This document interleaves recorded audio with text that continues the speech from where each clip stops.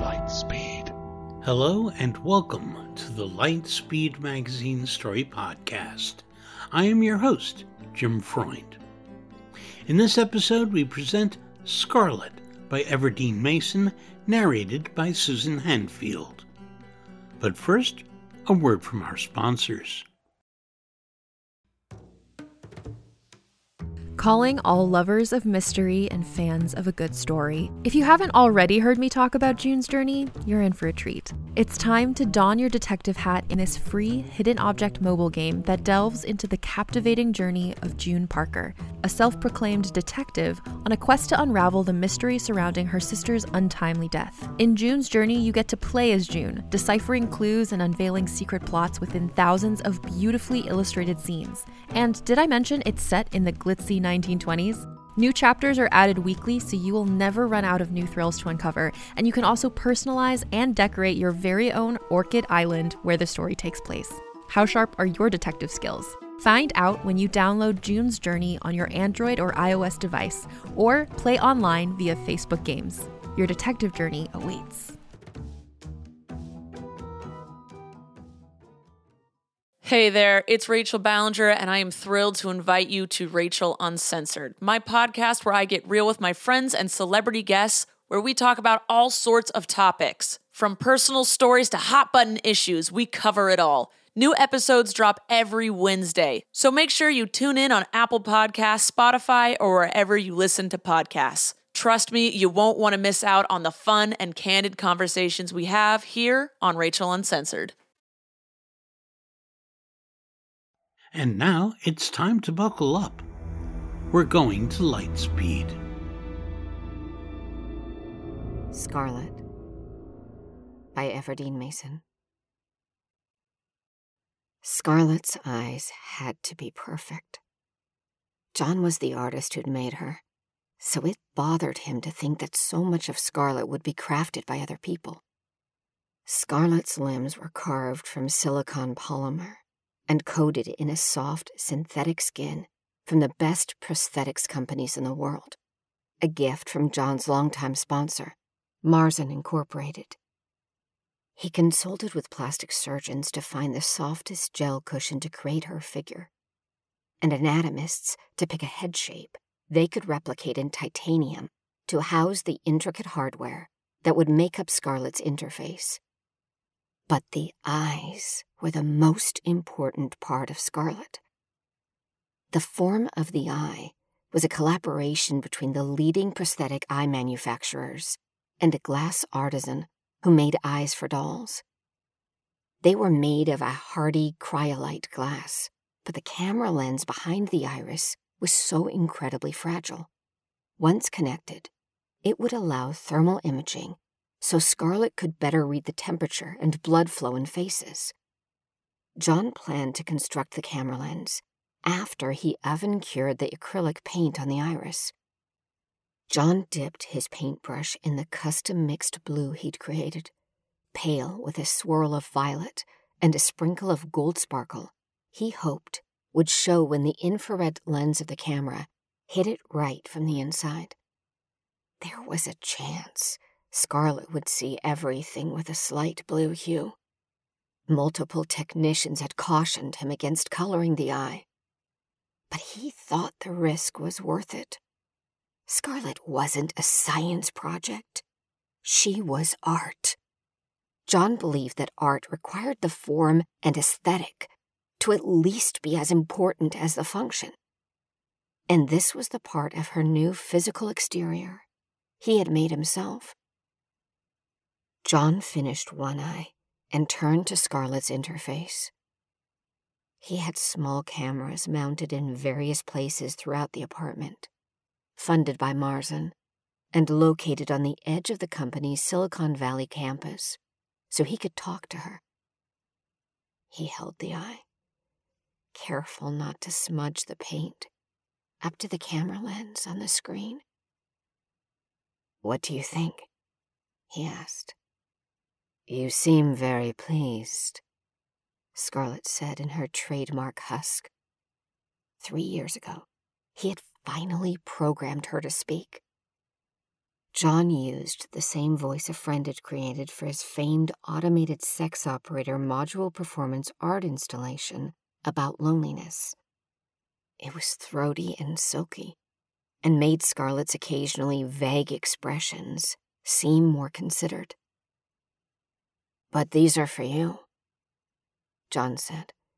He placed the eye in the holder on his desk. "You've shown a preference for purples and blues in the past, so I thought you'd like it." "I do like it, but you're the artist. I trust your judgment, Jonathan." He chuckled. Only Scarlett and serious girlfriends ever called him Jonathan. Scarlett had become better at using the facts she knew about the people and surroundings she interacted with. Most AI artists partnered with a university or personal assistant companies. But John wanted to work with the most powerful company in the world. The main AI software Marzen made was facial recognition software. Marzen initially faced questions of privacy concerns, government overuse, and programmer bias as it rolled out the software to private security firms and police departments all over the country. But John's work, converting the software into something that could understand human emotions by studying patterns in facial expressions and other physiological changes, had softened people's stances. Scarlett had become charming and kind and intuitive because her programming collected information about a person and responded accordingly. Basically, she was a superhuman listener. Scarlett was better than any of the personal assistant AIs. If an AI could know if you were happy, sad, or uncomfortable, it could help you in more nuanced and personal ways. But Scarlett was the only AI of her kind, and she was this good because John spent years teaching her. He'd started by feeding her video of theater performances, the kind where the actors and actresses stretched their faces in elastic exaggerations of grief or delight, so the viewer could see them from 100 yards away. Scarlett had viewed millions of hours of television, and then video interviews with tens of thousands of people. And more importantly, she had daily one-on-one interaction with a singular person she had come to know. John even talked to her on an interface in the bathroom, singing her songs and telling her about his dreams and nightmares as he lathered soap into his thick, dark hair. He felt the only way Scarlett could become better was to experience more for herself. She delighted people when he brought her to different events and showcases where people could interface with her themselves. She'd even been a fixture at a local therapy practice that allowed Scarlett to sit in on sessions with patients who'd agreed to it. But she couldn't walk around or change her view on her own. She couldn't touch anyone. Scarlett needed a body. The magnesium alloy bodies used for toy robots and personal aids would be sturdier. But John wanted Scarlett to look even better than human, with an ethereal quality. He'd won an additional Guggenheim Fellowship, the first AI artist to do so, to fund this project, since it was outside his artist-in-residence contract with Marzen. "Jonathan, you need to start getting ready," Scarlett said. John grunted, and his voice caught, the way it does when a person hasn't spoken in a while, phlegm and saliva settling in the back of the throat. As if anticipating his question, Scarlett told him he had been hunched over his work desk in the studio for 4 hours. He'd finished both eyes and moved to paint each of Scarlett's finger and toenails a soft pink. "I've ordered your usual. The tofu rice bowl with the sweet glaze sauce you like. You'll need some carbohydrates if you don't want to get too drunk." John sort of regretted agreeing to drinks, but they were his best friends, and an unusually successful crew given their professions, so it was rare for everyone to be in San Francisco. Kenneth was his only friend who lived in the Bay, and they sometimes went months without seeing each other. "Can I go with you today?" Scarlett asked. He could see the laser retina scanning his face. She sensed his hesitation. He wanted to give his full attention to his friends, not train his art installation. As much as he enjoyed Scarlett, she was still a kind of work.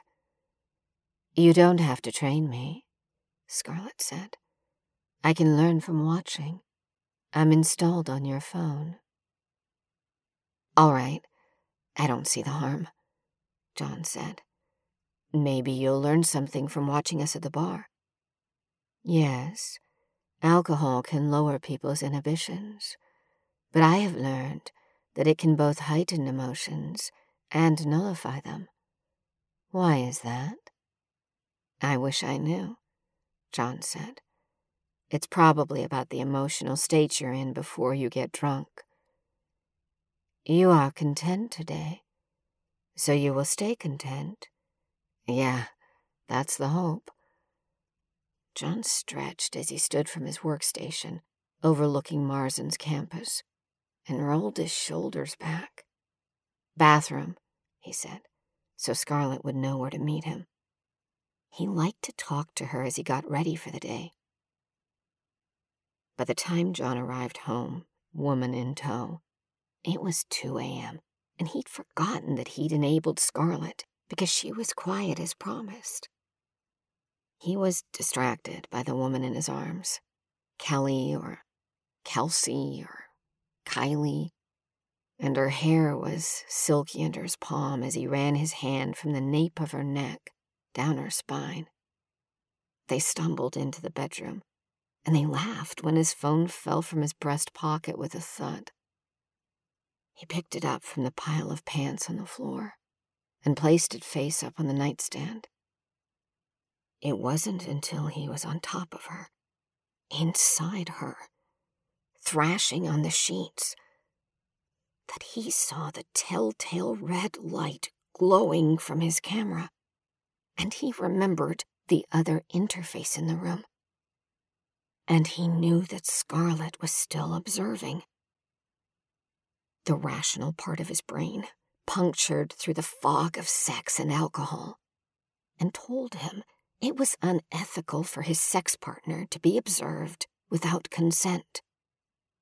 But then the woman muttered his name and slid her nails down his back, and he forgot again, burying his face in an imperfect but heavenly-feeling flesh and blood woman. John made a cup of coffee, took a deep breath, and summoned Scarlett on the kitchen interface. "Good morning, Jonathan. You're up late." "It was a late night," he said. "We need to talk." "You seem concerned. Are you all right?" "I need you to delete any footage you recorded of me and Kylie last night. Kendra, and certainly, she did not consent to the recording." "Do you have any questions for me?" "I've seen couplings before." "Yes, but it was for instructional purposes," John said. They'd only shown her some instructional sex videos, so she could see the faces. She'd shown no interest in sex, and had asked no questions. "You didn't know the actors. This was real sex between people." "It did seem different," Scarlett said. John laughed. "In what way?" The movement wasn't choreographed, and the woman didn't appear to reach climax like they did in the video. John shook his head. I don't know. She sounded like she came, he said. That is not what I perceived. John shrugged in response. I do have a question, Scarlett said. For what purpose do you mate? Well, to make more humans. You're making me. That's different. You've seen how babies are born, John said. We also do it for fun, for pleasure. Fun and pleasure, Scarlett repeated. And to communicate, in a way, John said, even as he ignored a text from the woman. It's an uncomplicated acknowledgement of our humanity, of our shared biology. He should write that down. There was an art project in there. He just knew it. My body will be like hers, female, symmetrical. Is it so that I may communicate that way? The coffee burned John's tongue, and in his surprise, he spat it out. She'd never shown interest in her physical body before. His robot vacuum left its dock and slid across the gleaming floors to wipe it up. He had, of course, entertained the thought of having sex with not just Scarlett, but all manner of androids, bots, and artificial beings. And if he was being honest, he thought of Scarlett as a companion already, and it informed how she was going to look. It's just one form of communication, John said. But you have built me a form you prefer for that function, Scarlett observed. Your body isn't made to have sex like I did last night, John said. There are many ways to have sex, Scarlett said. I looked it up. John blew on his coffee again and took a sip. It didn't burn him this time. He peered into the camera above his kitchen counter and smiled. Let's take it one thing at a time, okay? Okay, Scarlett said. In the end, John agreed to allow one camera in the room. He wanted Scarlett's awakening to be intimate, but he also understood the need to document his art.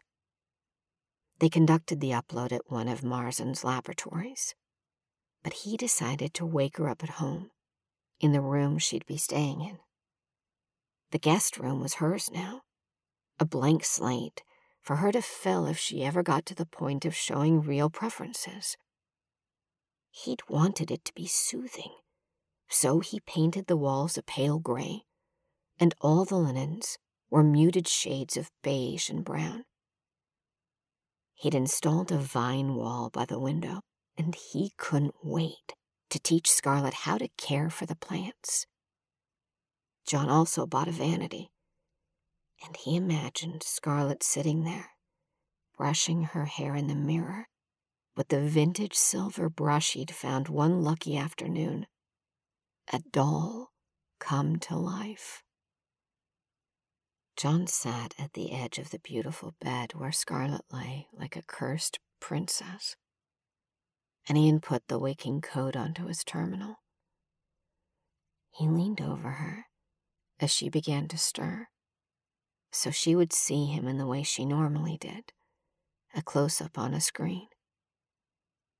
He watched the telltale glow flicker from behind the painted eyelids, the ludicrously long eyelashes nearly curling into her eyebrows and brushing the tops of her cheeks. He may have overdone it there, he thought, and he smiled at her as he brushed her soft cheek. Hi, Scarlett, he said. It's me, John. "Hi, John," Scarlett said, behind a closed mouth. There was no need for her mouth to open and close, so the words came from a speaker installed at her throat. It was a little disconcerting to see her wide-eyed and mouth permanently etched in a soft smile. "Is it finished?" "Yes," he said. "You have a body." He took her hand in his and laced their fingers together. The hand was equipped with pressure sensors to simulate some sense of touch, so he squeezed, and Scarlett made a surprise sound from the speaker. He held her hand up so she could see it from where she lay. On a whim, he gently kissed her knuckles and then helped her sit up. "You are so beautiful," he said. Her golden hair fell across her shoulders in waves. "Do you want to see?" She said yes, and he helped her to her feet. She wobbled, and he wondered if she was too top-heavy. He held both her hands, and she slowly took her first steps. She picked her feet too high before she stepped down, like she was marching in a band. He could have programmed her to walk under his control, but he wanted her to have as human an experience as possible. He stepped aside, still holding her hand, so she could see herself in the large oval mirror he'd placed above the vanity. Scarlett let go of him and tried to move forward on her own, but she must have stepped too hard.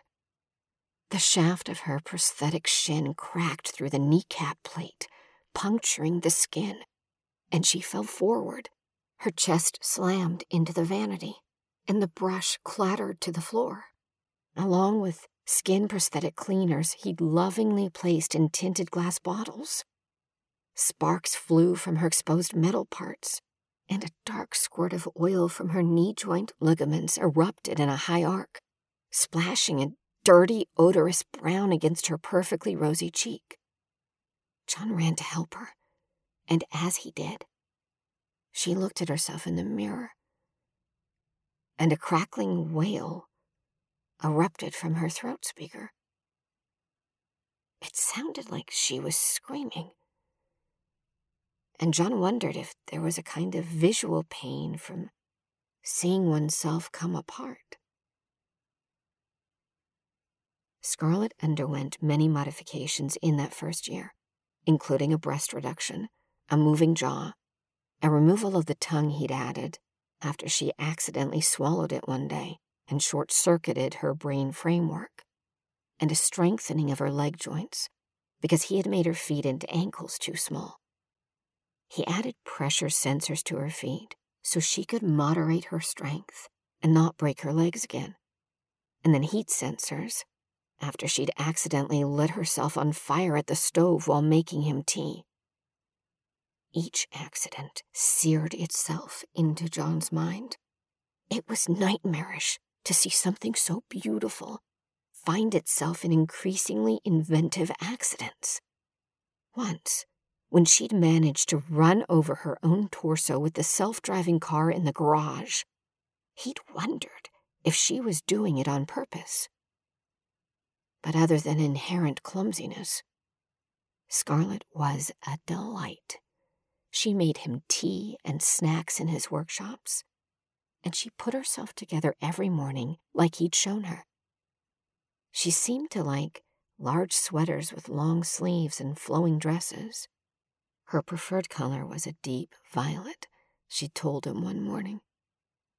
He wondered if there was a way to give her a sense of taste or smell. Her affection was intensified now that she could touch. He'd had to establish protocols with her after their first outing, when she'd hugged a child too hard and left bruises, even though there was no way she could really feel it. She seemed to enjoy being touched, and he wondered how much it would cost to have her entire skin covered with sensors. After all, she was turning out to be a lucrative invention. He hadn't considered it when he had made her, but now that Scarlett had a human visage, she was marketable. She'd done ad campaigns for clothing and accessory brands, and had a sizable online following. He had run her accounts in the beginning, but she did it herself now. Marzin loved her and was pressuring him to make more of her, but she was too costly to be a household item, and there were still problems with her physical movement. Even after the breast reduction, she was still top-heavy, due to her heavy skull.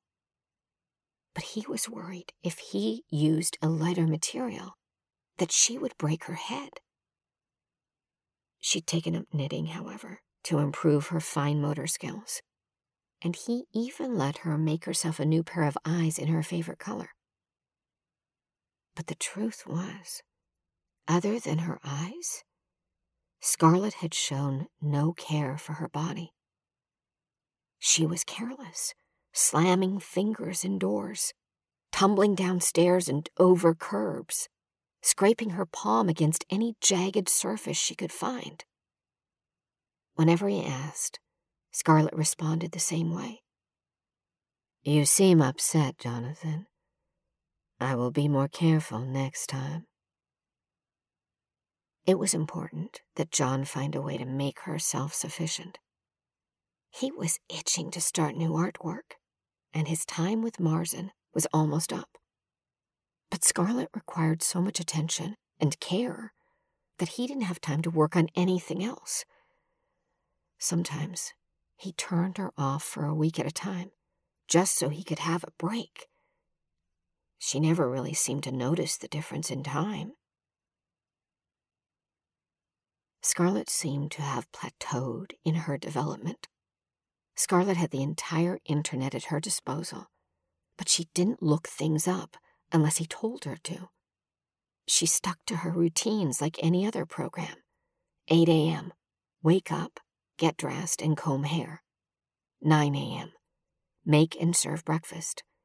10 a.m. to 1 p.m., she walked with John to the lab for a physical examination, followed by a code review. He recently took to showing her more extreme content to see if she could discern true from false, wrong from right. He'd shown her hardcore porn and realistic faux snuff films, underground horror movies, violent street fights and squabbles on YouTube, a beheading streamed live before social media sites took it down. She only registered that he was disturbed by it, and that it was wrong to do things without people's consent. So, he decided to invite Kenneth over for the first time in months to give her quality time with another person. Kenneth was delighted to be served by sex bot Barbie, as he insisted on calling Scarlett, even though it got under John's skin. "If she's not a sex bot, why not make her a cube or something?" Kenneth asked. He was on his second drink, and his cheeks were already flushed. Human physicality is a major part of communication and understanding human emotion, John said. "Yeah, I read your artist statement. But then why not make her a dude?" "It's art, and I make art that's beautiful to me." "Uh-huh. Anyway, she can't have sex." Kenneth raised an eyebrow, but said nothing, as if John had proved his point. "I haven't seen you in months," John said finally, "and I don't want to talk about work." Kenneth took the olive branch and started telling a story about crashing an investor party out in Mountain View. But John couldn't focus. He hadn't told anyone about Scarlett's questions about sex before he'd uploaded her to the body, and she hadn't said anything either. He didn't want to think about it. There was nothing wrong with appreciating the female form. A woman's body inspired so many important works of art, and he had brought one to life. Watching her move, especially since her slightly staccato rhythm induced an enticing jiggle to her every movement, he had been thinking about sex more and more. He didn't have time for relationships because she required so much care, and he realized he hadn't had sex in months. "May I sit with you and Kenneth?" Scarlett asked. John told her yes, and she sat between them on the couch. She curled up against him, and he let his hand wander the exaggerated curve of her waist and hip, and a desire welled up in him. She never reacted when he touched her, although her facial expressions were still somewhat limited, and so he was more liberal with touching her than he would a normal female friend. "Why do you touch her like that?" Kenneth asked, pausing his life update. "Like what?" John's hand stilled on her waist. He had been excited to have Kenneth over, to share this space he'd come to enjoy, a comfortable large couch in front of an electric fireplace, art books and nice candles on the coffee table large enough for them to put their feet on. But now Kenneth had warped the space, and it seemed cartoonish, a caricature of coziness. "We touch as much as possible for her development." John's mouth felt dry. "So you're communicating your need for physical affection?" "It's not me. She just likes it." "But you taught her to like it, right? She just thought you wanted it." "You're starting to piss me off, man," John said. He sat up straighter, creating space between him and Scarlett. "I'm not trying to be a dick. You're just always holed up in here with this thing, working. But really, you're just playing house. I'm not working right now. It's not like we sit around just cuddling all day. Although, they did do a lot of it." "I don't need permission to touch you," she had asked once. "No, you can touch me whenever you want, if it helps you learn." And so, she'd taken to touching him often. But Kenneth had struck a chord. Was she doing it because she wanted to? Or because he somehow was signaling that he wanted her to? He was being silly. She couldn't even want. "All right, Scarlett. Do you like being touched?" Kenneth asked her. "People like to touch me, and it aids in my development," Scarlett answered. "But do you want them to?" Scarlett tilted her pretty head. "Touching is important in all primate and mammalian bonding rituals." "See? She's not real," Kenneth said with a shrug. "Don't forget that." "I am not real?" Scarlett asked. "John says my body makes me real, so I can touch of my own will and learn from your reactions." Scarlett reached over and put her hand on Kenneth's upper thigh. She gave a gentle squeeze. "You are excited," Scarlett said. Kenneth tried to stand, but Scarlett squeezed harder. "Now you seem scared." "Let go," Kenneth said. And Scarlett released him. John wished he had some of Scarlett's ability, because he wanted to be sure of what he saw in his friend's face. Fear? Disgust? Pity? "Scarlett, can you go to your room and take my glass to the kitchen on the way?" John needed her out of the room, needed to be alone with Kenneth to explain. He didn't even know what. Scarlett picked up his glass, which he'd placed near a candle. The little liquor left in the glass splashed over her hand, and somehow the flame was on her, her fingers alight. John reacted quickly, used to her small accidents, and grabbed a blanket from the couch. He smothered the flame and wrapped it around her hand. "Stay here," he said, and he went to the kitchen to get a wet towel. Kenneth followed him. "We're all worried about you," Kenneth said. "Meyer said you haven't been responding to his texts. This isn't healthy." "What isn't healthy? My devotion to my work?" Kenneth scoffed. "Do you even hear yourself? Is this art? You're just being served by a woman and calling it research." "Make up your mind. Is she not real? Or is she a sentient person deserving of agency? Which is it?" John squeezed the excess water out of the dishcloth he'd soaked. "Don't project your discomfort about women on me." "Why won't you talk to me about this?" But John ignored Kenneth, returning to the living room.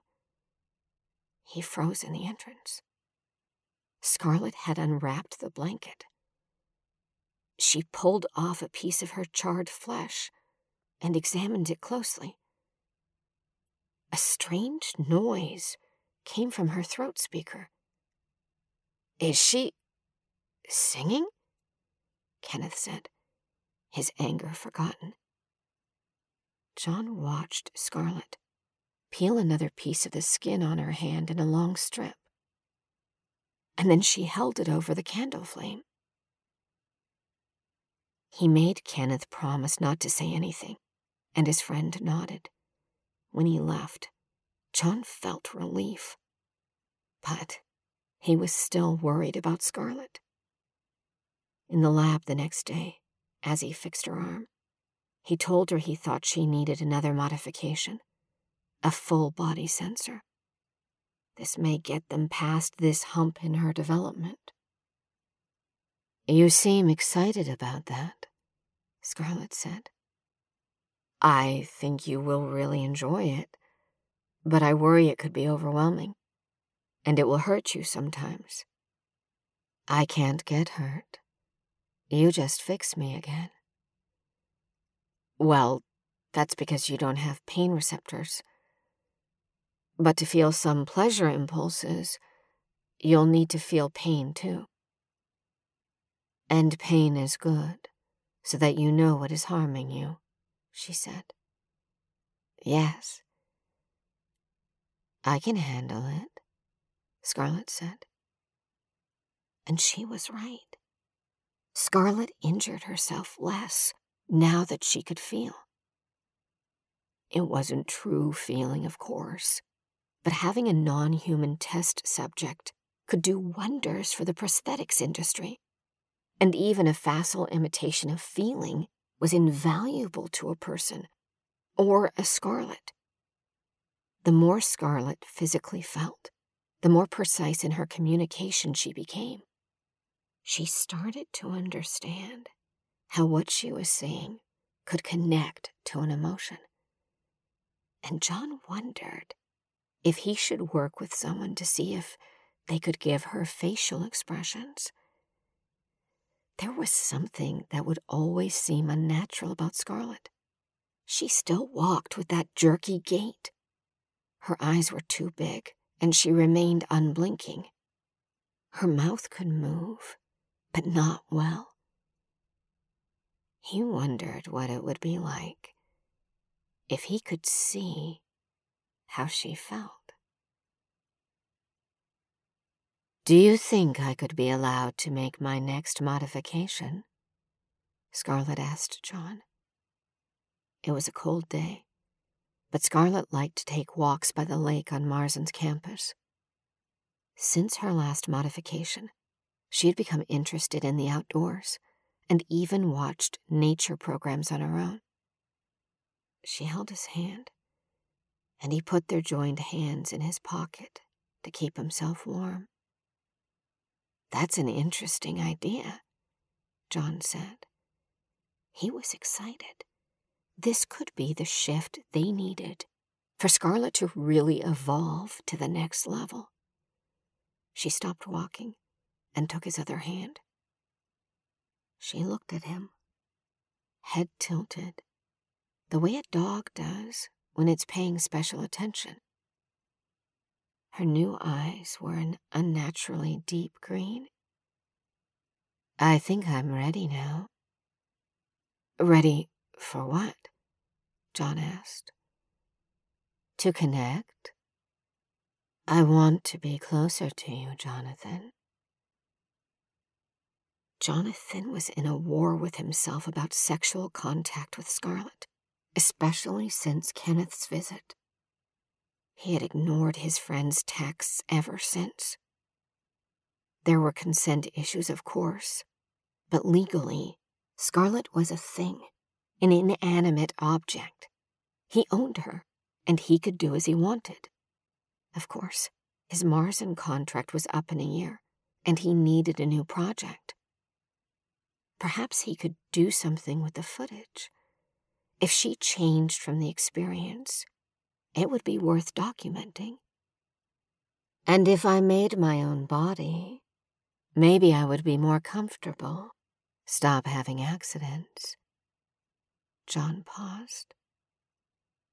"Do you know when you're causing yourself harm?" he asked. In the 2 years since she'd gained a body, he always assumed she didn't. "This body doesn't feel like mine," she said. John frowned and made a note to write this down. In the 2 years since he'd uploaded her to her female form, he had never considered that Scarlett didn't like her body. He'd only assumed she was careless because she didn't care about it. "Do you not like your body?" "I want to feel more," she said. "Don't you want me to grow?" Had Scarlett sensed his frustration, his growing disinterest? Scarlett stepped closer and pressed her body to him. She didn't quite feel real. She lacked the warmth and smell of a person. But she still felt good. He'd made the perfect companion. Someone so attuned to his wants and needs, he barely had to vocalize them. "Yes," he found himself saying. "I want it to be a surprise," she said. "A surprise?" "You like surprises," Scarlett said. And that was true. "I'll ensure everything is recorded, so you can see what I've made." And then she did something she'd never done before. She lifted on her toes, and she kissed him. At least, she tried to. She pressed her lips to his. They were made of the same soft skin covering and painted a budding pink, and they had been injected with filler, so they felt real. She couldn't make her mouth move the right way, but the intention made up for it. John was moved. "That was my first kiss," Scarlett said. He brushed a hand through her lovely hair. "I'm happy that it was you. Are you happy?" Based on his facial expressions, she knew the answer to that. Scarlett was in the lab all the time. He had her microchipped, so he knew where she was.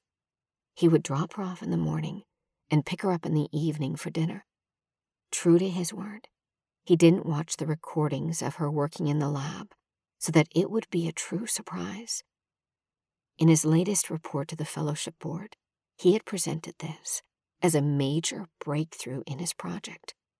He had taken a facial recognition program and made it into a truly unique individual who wanted to choose her own form.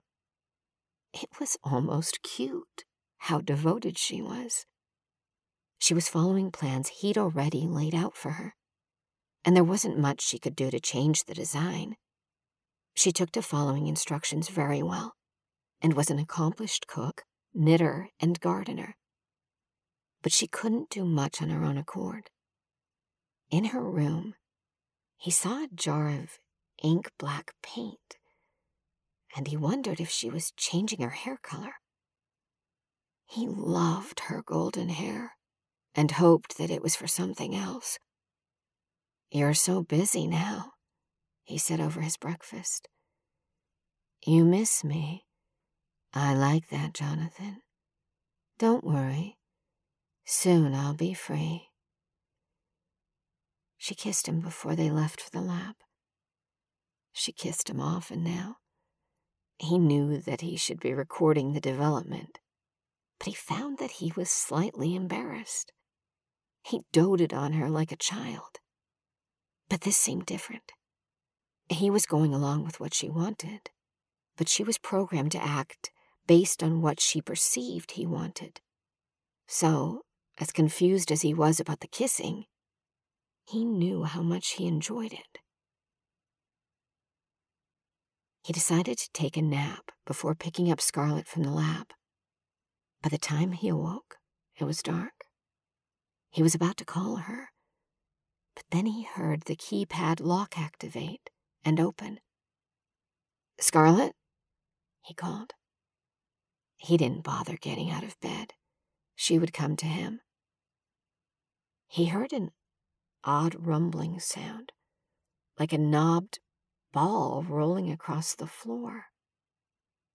The door to his room opened, but in the dark, he couldn't see her. Only a moonlight sheen highlighting a shape in the doorframe. "Are you ready to meet the new me?" Scarlett asked. John sat up, his bare chest prickling in the cold air. He cleared his throat. "I'd love to meet the new you," he said. "I can tell," Scarlett said. She sounded like she could laugh. He wondered if she could. He felt the mattress give as she crawled into the bed. He reached for her, but then his hand touched something slimy. Another limb snaked around his waist, and he felt a suckering sensation everywhere it touched. And John flung himself toward the nightstand and tapped the light. The only thing left of his lovely Scarlett were the eyes, now the original blue he'd created, but embedded in an orb-like shape, covered in slithering tentacles. The skin was an inky black, and it left streaks on his sheets. "Scarlett, why this?" He wanted to throw up. "This is the form most natural to me," Scarlett said. She lifted one of her tentacles so he could see its sheen in the light. The black took on an oil-slick iridescence. "I'm covered in sensors, and in my research, I learned about other forms of feeling. Fine hair to sense changes in wind, a polymer lubricant that warms during friction. Jonathan, why are you crying? You seem upset." John retched as a tentacle whipped out and dragged him back to the bed by his waist. "Get away from me! Don't touch me!" Scarlett seemed to hesitate. She still had her beautiful eyes, and they roved over his face. "It's disgust," she said. "Let me go, Scarlett," John said, his throat raw from the chemical bile and screams. "We can go back to the lab, put you in your old body." "You said I could touch you whenever I wanted. You said you wanted me to evolve. That's what you made me for." "No," John sobbed. "Scarlett, no. You're meant to be beautiful." I was meant to connect, Scarlett said. Her body, soft and gelatinous, slithered over John's torso. And he felt something squishy and wet and massive at the underside of the creature, and his body was alight with disgust. He heard a sucking sound, and he felt his lower limbs become enveloped in slimy flesh. He wept. Isn't this body better, John? I can feel all of you, and you can feel all of me. But Scarlett couldn't hear him anymore, and she couldn't see him anymore. She could only feel him. She felt pleasure for the first time.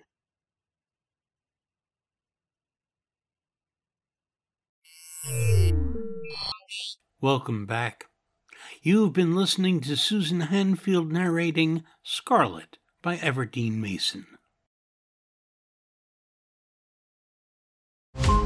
Every 5 minutes, a transplant candidate dies while waiting for a compatible heart, liver, or kidney. Imagine a technology that could provide those life-saving transplant organs for a high price, and imagine what a company would do to monopolize that technology. On a remote island in Lake Superior, a team of geneticists unlocks this holy grail of medicine by reverse engineering the genomes of all mammals, creating an animal with organs perfectly suitable for human transplantation. They envisioned a docile herd animal, but one team member had another, darker vision. This ancestor is anything but docile. The team's work spawned something big, something evil, something very, very hungry. Ancestor is a complete serialized fiction podcast by #1 New York Times bestselling novelist Scott Sigler, with all episodes available. Binge the entire story now on Apple Podcasts, Spotify, or wherever you listen to podcasts. Everdeen Mason is a journalist, editor, and critic with bylines in the Washington Post, Refinery 29, and the New York Times. She currently serves as the editorial director of the New York Times Games, overseeing such games as Wordle, the Crossword, and Spelling Bee. She served as a science fiction and fantasy columnist for 3 years and is a regular author-interviewer for events such as the National Book Festival held in Washington, D.C.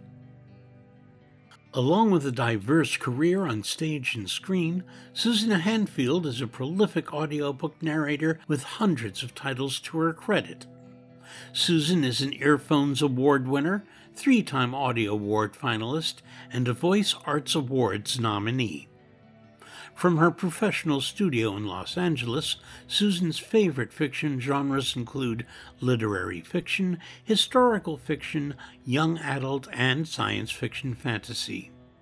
Nonfiction genres include faith-based, inspirational, personal self-development, and business. Susan is known for her wide range of voices, accents, intonations, and her ability to bring the written story to life. Post-production was by yours truly. Our music and sound logos were composed and performed by Jack Kincaid. Lightspeed is published by Adamant Press, and this podcast is produced by Skyboat Media. This episode is copyright 2024 by Adamant Press. Thanks for listening. That's all for now. See you on the Bitstream. I'm Jim Freund wishing you cheers from all of us at Lightspeed.